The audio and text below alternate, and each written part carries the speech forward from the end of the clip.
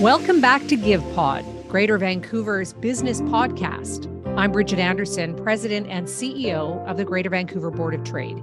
Today, we're launching a new series on the future of Vancouver. There are transformational changes happening right now across the city, and we're going to unpack the impact they will have on the businesses and the people who call Vancouver home. The PNE has been an iconic tourist attraction in Vancouver since 1910. The fair attracts over 3 million people a year, and I would venture that many or most of us have important family memories thanks to the PNE. Shelley Frost has been with the organization for 15 years, first as Vice President of Marketing and then taking over as President and CEO in 2018. Nice to see you, Shelley. Thanks so much for having me, Bridgitte. Well, the PNE is truly an institution in Vancouver, but what do you see it as the role in the city?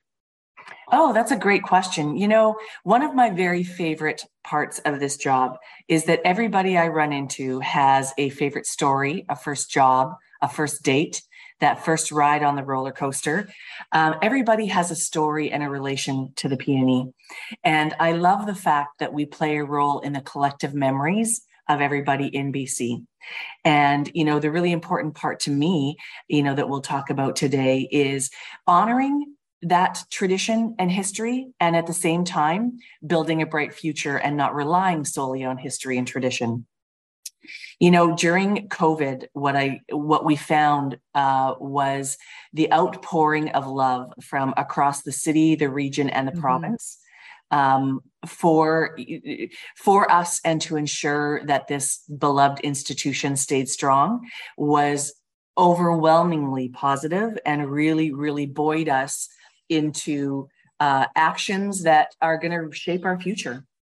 And I want to talk about the future in a moment, but, you know, you talk about memories, and I just, all of a sudden, memories were flooding back for me when, you know, my dad would take me to the PNE and with my siblings, or whether I was taking my kids when they were little.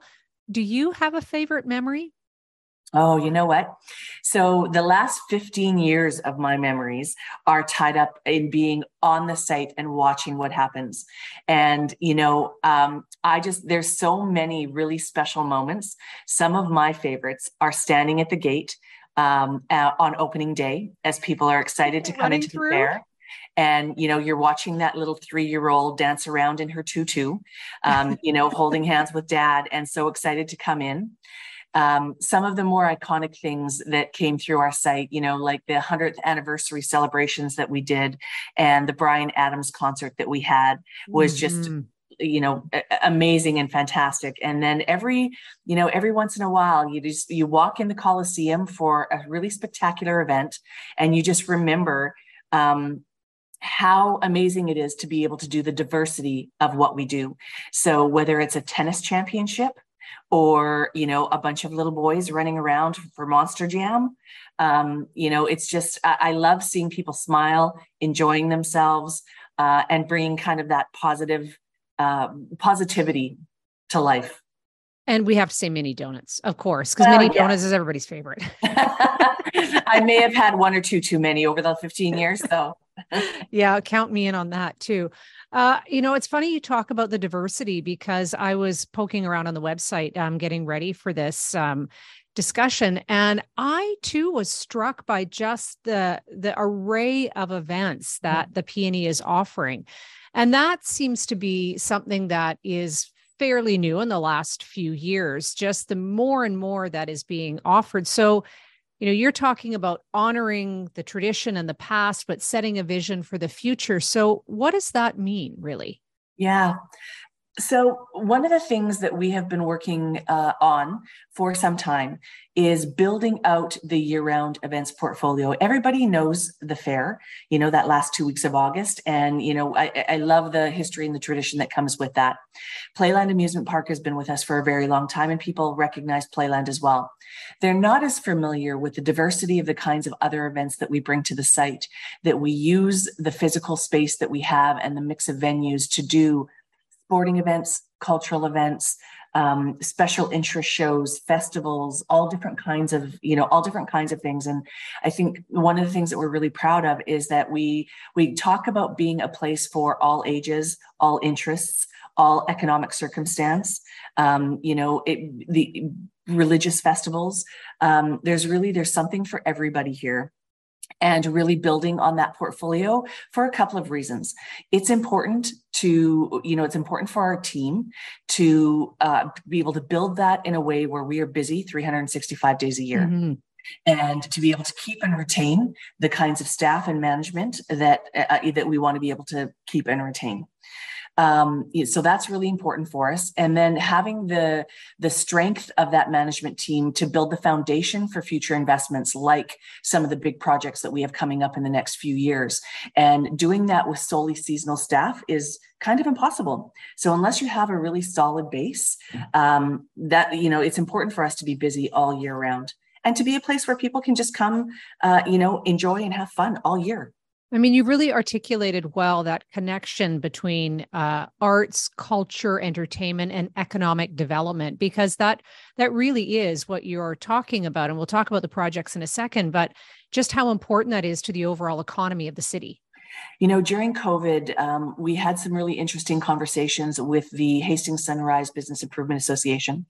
And, it was really clear to us during that time, the economic impact of what we do here on this site. And they talked about how important it is for all of the businesses up and down Hastings Street and all the side streets. They rely so heavily on the traffic that we bring in all year round to support their businesses.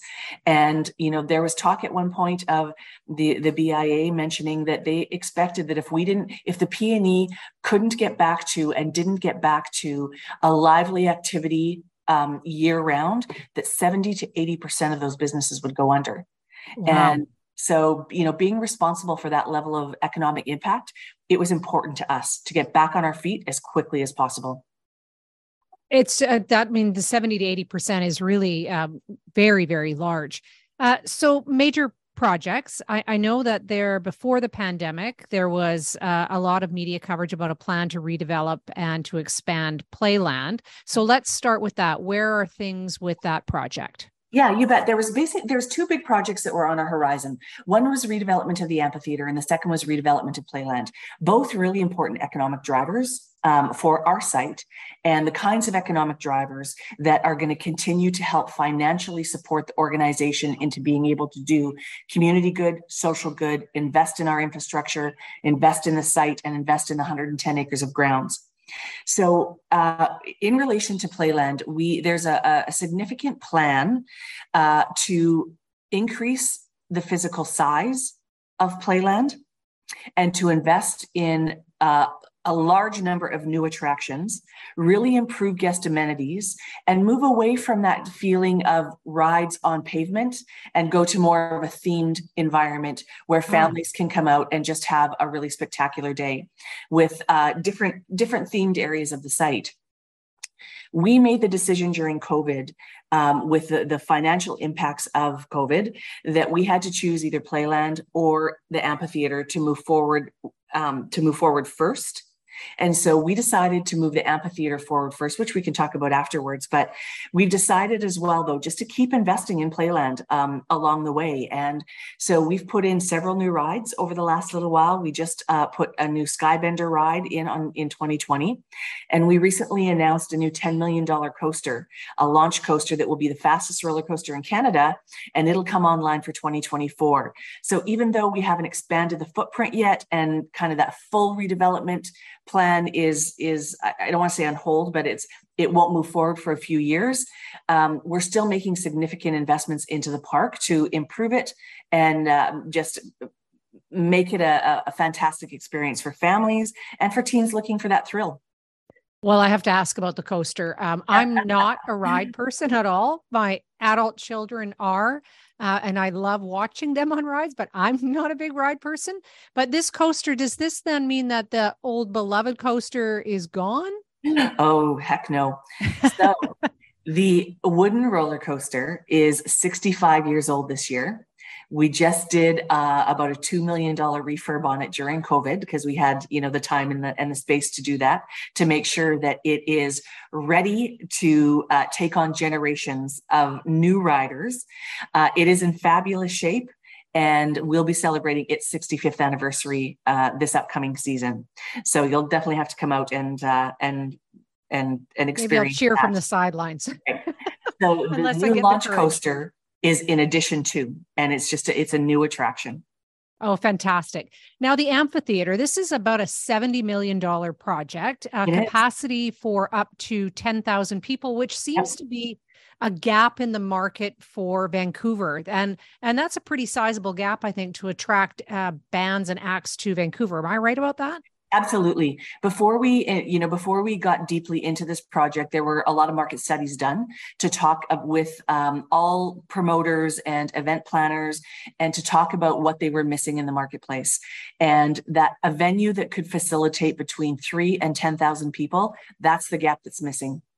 And so we embarked on development of this to be able to fill that venue gap for the city. And to be able to provide a venue that will enhance access for arts and culture groups, community groups, as well as the live music industry and the events and live entertainment industry. We want this to be a very vibrant city with lots to do. And the amphitheater is going to play a critical role in making that happen. And the spin-off economic impacts for the city cannot be understated. You bring in a band and people come from out of town, they stay in hotels, they eat in restaurants, they bring their families, and then they come back. So it is a really important project for the overall economic development of the city. Want to talk a little bit, though, about maybe some of the challenges that you're having. I know many, many, many of our members have talked to us about the labor challenges, right, attracting and retaining talent. And you mentioned that earlier, just one of the reasons why you're looking for more of the full year experience for not only for guests, but for employees as well. How difficult has it been for you coming out, or I guess during the pandemic and coming out of COVID, to attract and retain the kind of workers that you need? The reality of COVID is that a lot of people in tourism and hospitality chose to leave the industry during that time. They went back to school, they trained. I mean, it was a sector that was so hard hit that they didn't want to take the risk of coming back. And so, we started behind the 8 ball when it was time to rehire. There's no doubt about that. I think that we have a unique advantage that we are a pretty fun place to work. So that puts us, probably a little bit more, it gives us a bit more of an advantage when we're recruiting. But I don't think that a lot of people realize how important the PNE is as an employer. We are the largest employer of youth in the province. We have over 4,000 seasonal jobs a year. And we have everything from really low barrier to entry roles right up to highly skilled trades on site.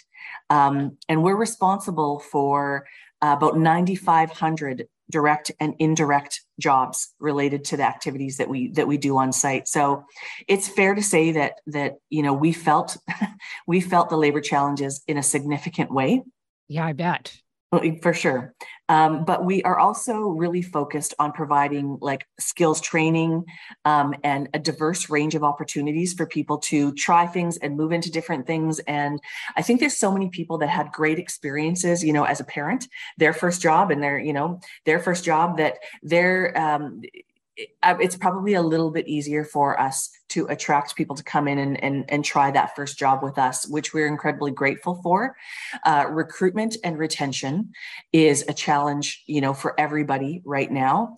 I just feel incredibly proud that we have been able to rebuild our team with a really, really talented group of individuals, and that we are retaining those people because they believe in what we're doing and they can see the future and they can see the impact of, what we're doing with the amphitheater, with the launch coaster.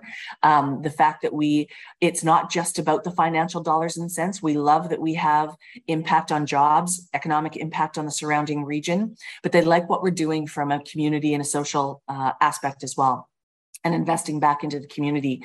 And I think when employees can relate to that, there's a motivation to stay. And it gives some hope, I think, for those young people who might be interested in tourism and hospitality, that they get their foot in the door with a job with you over Absolutely. the summer, and then they can maybe continue on in that way and hopefully bring those people back to the industry. You bet. And we've talked a lot as well about opening a training center related to tourism and hospitality to really try and give people who are interested in entering tourism and hospitality a leg up and a way to be, to become really ingrained in the industry and hopefully retain them for a long period of time. We're happy to have people come in, get a good job experience, and then take those skills and move on to something great. But I love as well that we have people that have been with us for 25, 35, 45 years. We have one lady that works in our archives that has been with us for 57 fairs. Wow. My EA started working when she was 16 making cotton candy, and now she's part of the integrated management team, and she's been with us 25 years. So I mean, that really speaks to the history of the PNE, and just as you said, the tradition, it really is iconic. So summer is slowly coming. Maybe the weather now this week is maybe looking a little more like it. But as you look towards the PNE for 2023, what are you most excited about? Yeah, I'm most excited about the fact that this year, everything is back to full operations. So even in 2022, we didn't quite have a full fair footprint. We weren't sure what to expect when we had to do our planning cycle. The regulations around restrictions weren't still super clear. So we had about a 75% footprint. We didn't have all of our buildings in use. We didn't have a full entertainment lineup. So we're back full on this year and really excited to be able to share that with, all of British Columbia. Playland, we've been working over the last couple of years. It was difficult to staff, and it was difficult over the last couple of years to have the maintenance teams in place to have all the attractions up and running. But now we're back up, we're fully staffed, and people are going to come back to Playland this year with every attraction running and, the full Playland experience, which I'm really excited about. And then our year-round portfolio of events, it's building up so fantastically. And the kinds of concerts that we have coming through and unique events, as I said, the whole year is just going to be very diverse and bring such a wide variety of people through the site. Well, I am super excited to come back to the PNE this summer and to do my part to contribute to the economy in that portion of our city. Thank you, Shelley. It was a real pleasure to speak with you, and I look forward to seeing you somewhere on the fairgrounds come summer. You bet. I'll be there with the mini donuts, and really appreciate you having me on this morning, Bridgitte. Cheers.